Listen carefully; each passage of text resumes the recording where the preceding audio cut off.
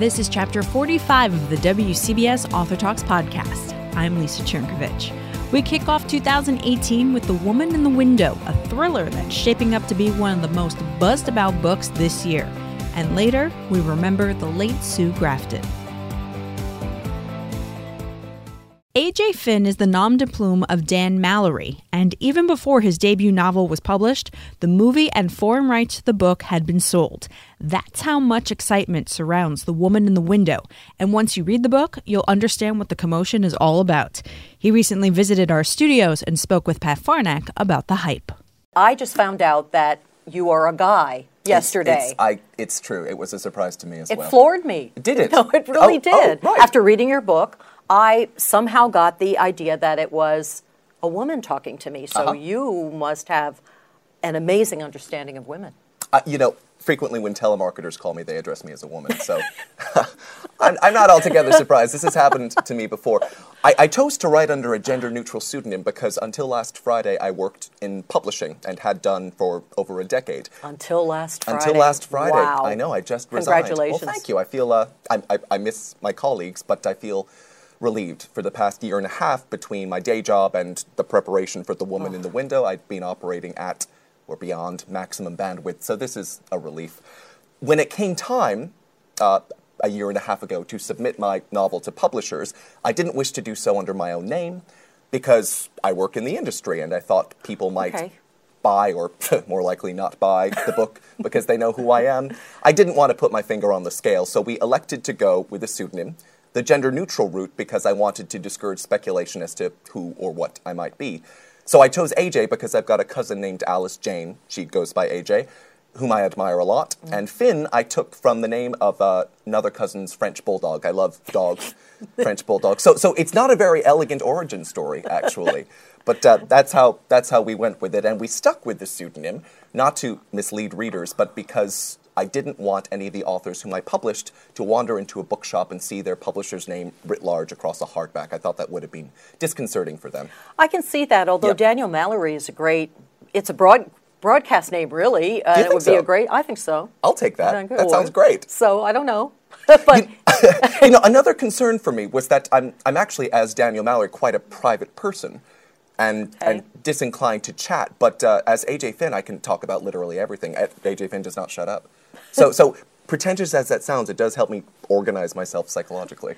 Now, The Woman in the Window has been compared already with Gone Girl and The Girl in the Train. I'll take it. But your main character, Anna Fox, was to me so much more deliciously complicated. Ah, good. I'm pleased to hear that. I think the three women you've just cited, Amy in Gone Girl, Rachel in The Girl on the Train, and Anna in The Woman in the Window, share DNA, but they do occupy separate universes. People have said to me, oh, this sounds like The Girl on the Train, to which I replied, it does. They both take their inspiration from Rear Window, but I'd like to think they veer in very opposite directions. What I was keen to do with Anna, and I'm not implicating Paula Hawkins and certainly not Gillian Flynn here, but what I was keen to do with Anna was reverse what I perceived to be a worrying trend in publishing, namely that in this genre in particular, although in literature more broadly, female characters, even those in starring roles, are often what the British call wet. They fret about men, they whine about families, they rely upon others. And to me, this isn't very realistic. Perhaps it's because I've got a strong-willed mother and two charismatic sisters. Perhaps it's because virtually every woman I know is intelligent and capable. But for my money, most women in the world are more than a match for the men in their lives. So it's frustrating to see them depicted in fiction as helpless or reduced somehow. And whilst Anna Fox in The Woman in the Window is a hot mess, and a mess largely of her own making, she's no damsel in distress. Throughout the course of the book, she identifies an issue, pursues an inquiry, confronts an antagonist of some description, all without the help of a man, or indeed without the help of anyone. And that's also why I was keen to call her a woman in the title. I was just going to mention that. That's one of the reasons why I was so excited to read the book. It wasn't girl this, girl that, girl other thing. It was the woman in the window. Yes, and that wasn't important. So it wasn't a market consideration, although the market is glutted with girls. Yeah. And I'm not citing Gone Girl here because to me that title sort of bristles with irony. That book is about how men taxonomize and reduce and infantilize women. And certainly I'm not implicating every girl title in this complaint of mine, but if you're 18 years of age or older and you're female, you are legally, and in most cases biologically, a woman. And there's nothing wrong with that. That's a great thing to be. I wish publishers, and again I'm speaking in broad terms, but I wish they wouldn't pander to women by infantilizing them. I like to think of this as quite a feminist book in that it addresses this 38-year-old woman as a woman. That's what she is. That's a great thing to be. She's a grown-up. This is why I thought you were a woman. Again, not the first time. I mean, as a writer. I can live with that, yes. Rear Window, you mentioned it. Yes. Was it the 1954 movie starring Jimmy Stewart and Grace Kelly? Wonderful, and I've seen it many times myself. But was this part of why you wrote The Woman in the Window? What, were you thinking about Rear Window and then just extrapolating from it? I'll tell you how it happened. When I was 21 years old, going way, way back now, I was, but thank you. I was diagnosed with severe clinical depression. And for the next 15 years, I resorted to every treatment imaginable, from hypnotherapy to talk therapy, from medication to meditation. And barring limited success with talk therapy, nothing really worked, nothing proved spectacularly fruitful. And then in July 2015, I consulted a psychiatrist because I wanted to switch medications as I'd done before in hopes of something that would improve or restore me. And after grilling me for an hour and a half, he said, you know, I think you've been misdiagnosed. I think you've got bipolar disorder. And I said, I don't consider myself to have experienced a manic episode. I've never gone full carry in Homeland. And he told me, no, there are different strains of bipolar. I think you've got what we call bipolar 2, wherein the highs are not as dizzying, but the lows are lower and last longer. And I said, how will we know? And he told me, well, I'll put you on a new prescription after we've taken you off your old one, and we'll see how it works. So this was in July, 2.5 years ago, and in July and August, the publishing industry in which I worked shuts down. So I got to spend about 6 weeks on the couch titrating off my old meds and titrating onto new ones. And I'd done this before, and I always say that I feel like the Hulk turning back into Bruce Banner, or vice versa. On this particular occasion, midway through the process, it became clear that the medication was working, which was exciting to me. And so one night I was parked on my sofa watching Rear Window, because I take great comfort in classic films and books I've loved. And in my peripheral vision, I saw a light flicker. I looked out the window. I live in Chelsea. And across the street in this beautiful townhome, a woman had turned on her light. And so I'm watching her. And then I look back at the screen where Jimmy Stewart is watching Raymond Burr. And I thought, how funny that 60 years on, I'm doing exactly the same thing. Voyeurism is timeless. And it occurred to me that there might be a story here.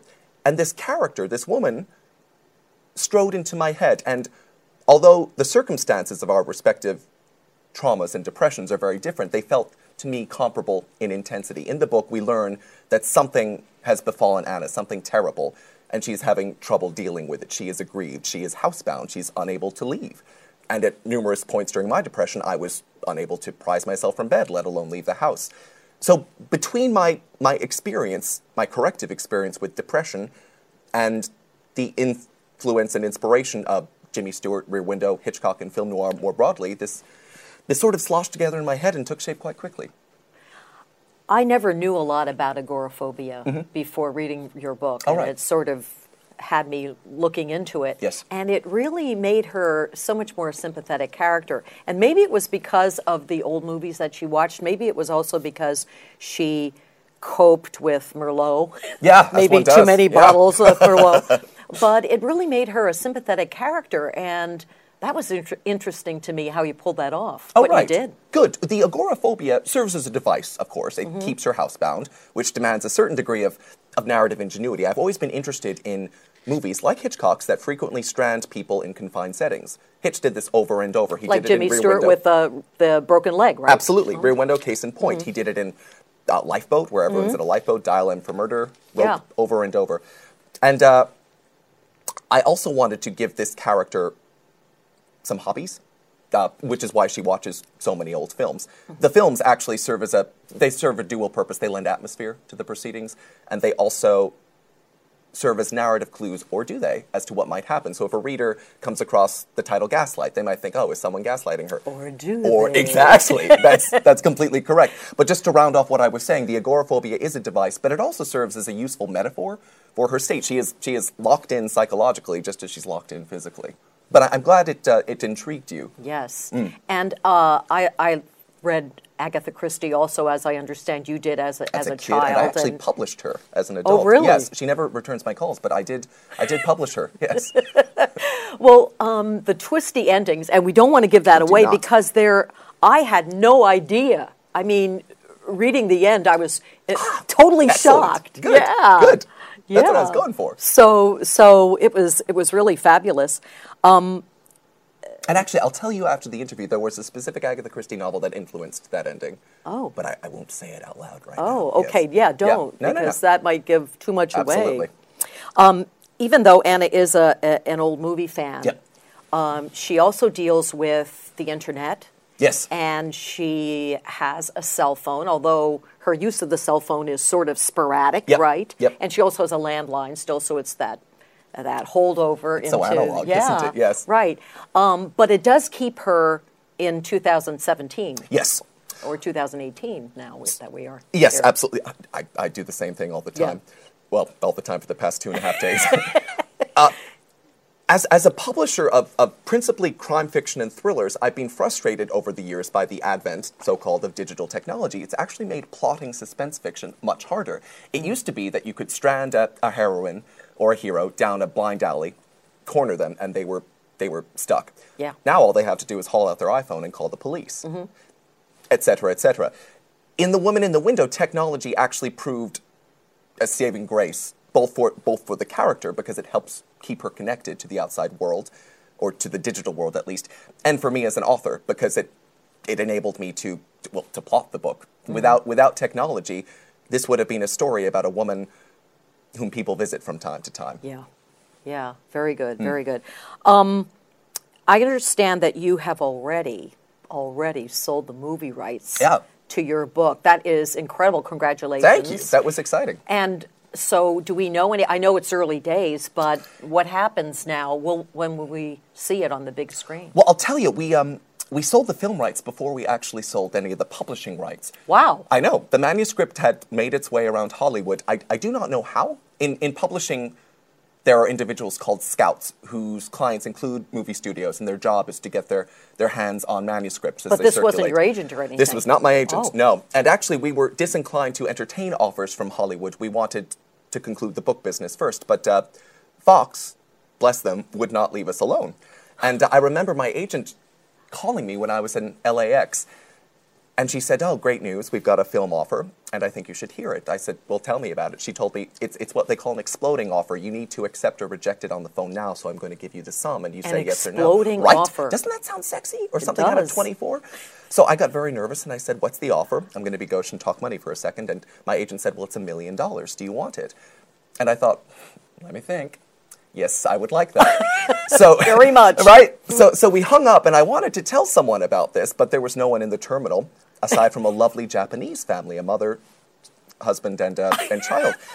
And so I turned to them, and I just gave them a thumbs up and smiled, and bless them, Pat, they all turned back to me and did the same thing. Oh, nice. I know. We're not still in touch, but that was lovely. So the studio swiftly attached its producer, a fellow named Scott Rudin, who's a total visionary, won an Oscar for No Country for Old Men, has done everything from The Social Network to The Grand Budapest Hotel to Clueless, one of my favorites.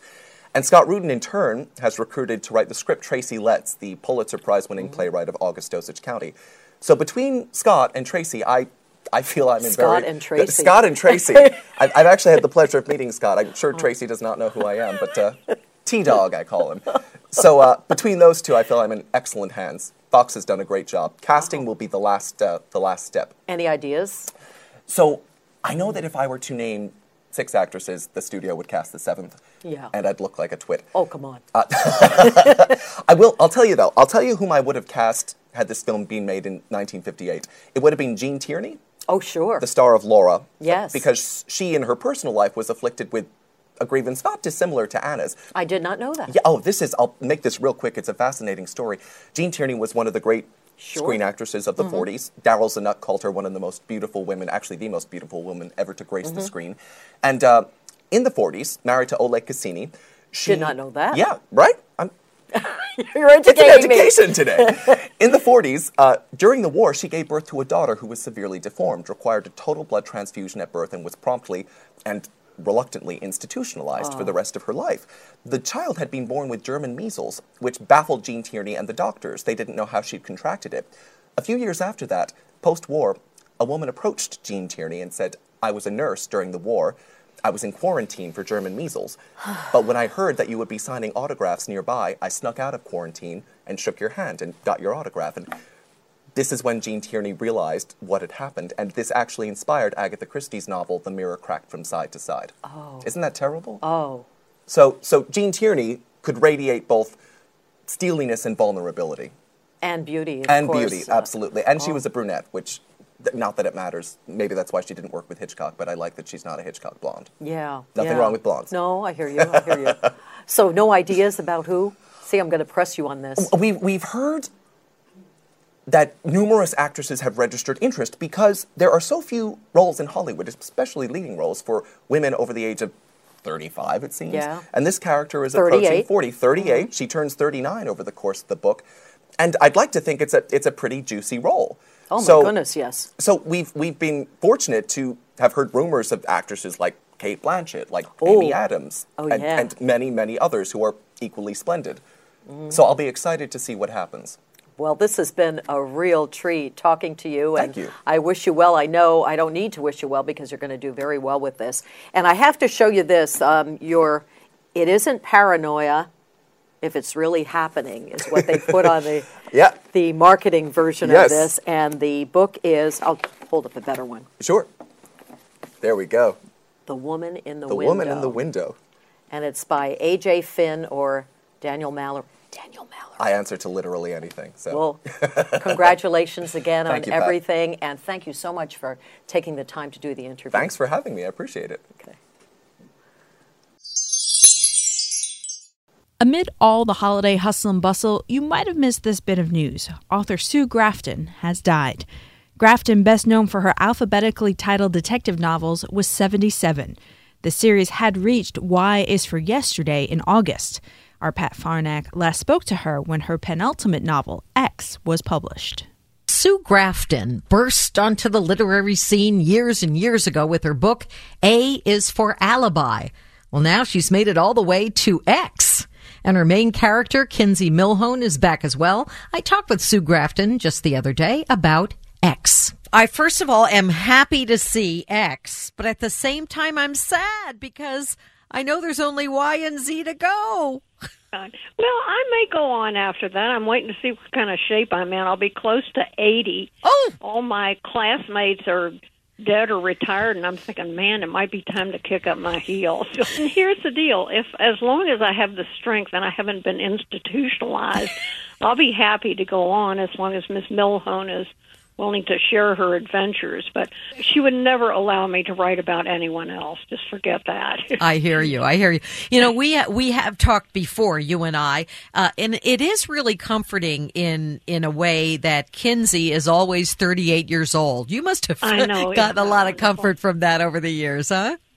Me too. I keep thinking we're not going to watch her go through menopause, for God's sake. Now, X was in the Grafton tradition of interesting storylines going all at once. And there's one storyline about an elderly couple. They move in next door to Kinsey. And it's a charade. They turn out to be con artists. And you don't normally think of, right? You don't think of the elderly as con artists. Well, I started reading about squatters, who are people who just find empty houses and help themselves. And apparently, if you pull it off for a period of time, you pick up property rights, which is just shocking to me. But it was fun because they appeared to be so sweet and good-natured, and it turned out they were quite the connivers. So always a popular subject with me. If you're wondering if a ghostwriter will be tapped to write the final Z book, don't hold your breath. Grafton's daughter tells the New York Times, as far as we in the family are concerned, the alphabet now ends in Y. That's this week's podcast. Next week, we chat with one of our favorite authors, Steve Berry, who's out with another Cotton Malone book. If you want to know more about what we're working on, follow us on Twitter and Instagram at WCBS 880 Books.